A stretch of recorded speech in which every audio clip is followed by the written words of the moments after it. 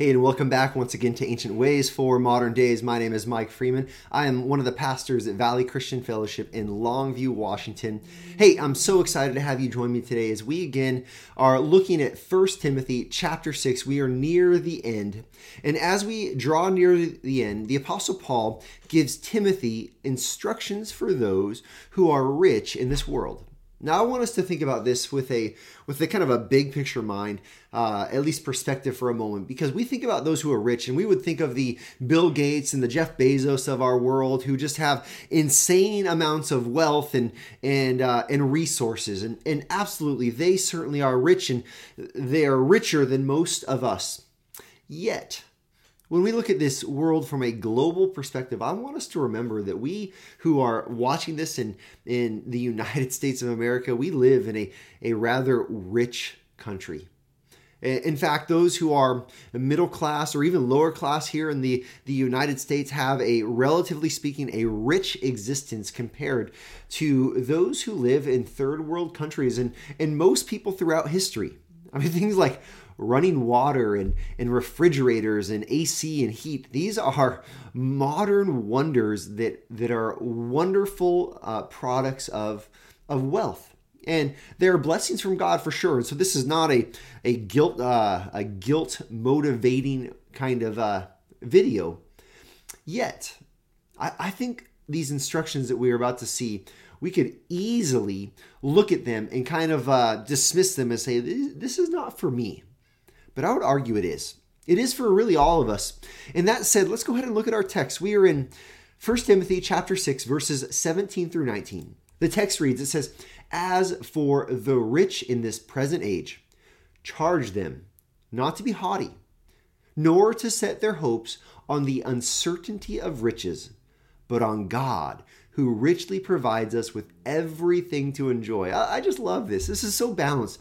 He says, Timothy, here's your instructions for those who are rich in this world. You need to charge them, just like you were charged, not to water down the gospel, right? To keep it unstained and without reproach. He says, charge the rich not to be haughty. Don't be arrogant. Don't be proud of your riches, nor set your hopes on the uncertainty of riches. Don't be like the rich man that Jesus speaks of who tears down his barns and builds bigger barns so that he can have greater wealth. And then he says to himself, "Soul, now you're satisfied." And then Jesus that very night says that his life is demanded of him. Don't set your hope on the uncertainty of riches. Don't set your hope in the stock market or your savings, but set your hope on God. On God who richly provides us with everything to enjoy.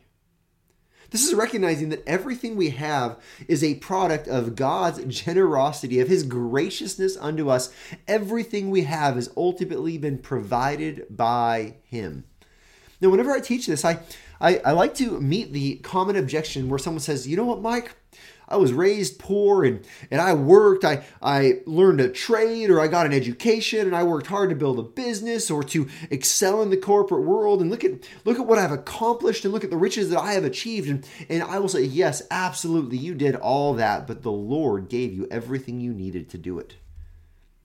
Ultimately, He opened those doors. He gave you the intellect and the strength and the talent and the abilities because He is the one who richly provides us with everything to enjoy. And so our hope is not in ourselves or our riches or this world. Our hope is in God who richly provides. The text continues. It says, "They, the rich, are to do good." To do good. To be rich in good works and to be generous and ready to share in your wealth. You should be eager to look around and say, how can I use what God has given me to do good works, to be generous, and how can I share? How can I share? This is to be a generous person, storing up treasures for themselves as a good foundation for the future so that they may take hold of that which is truly life. It's not talking about sharing your riches to earn salvation, but rather it's this picture of really experiencing true life because Jesus Himself teaches that it is better to give than to receive. This text references Jesus' teaching of storing up our treasure in heaven. This reminds us of the eternal investment that we make here on earth with our finances. It's reminding us of the spiritual blessing that we experience when we are generous with our wealth. And this is the call to those who are rich in this world, in this present age, which I would argue it's probably you, in contrast with the world. What does this mean? Well, at our church, we teach this really clearly. We teach this means that you are not obligated to give based on the tithe in the Old Testament.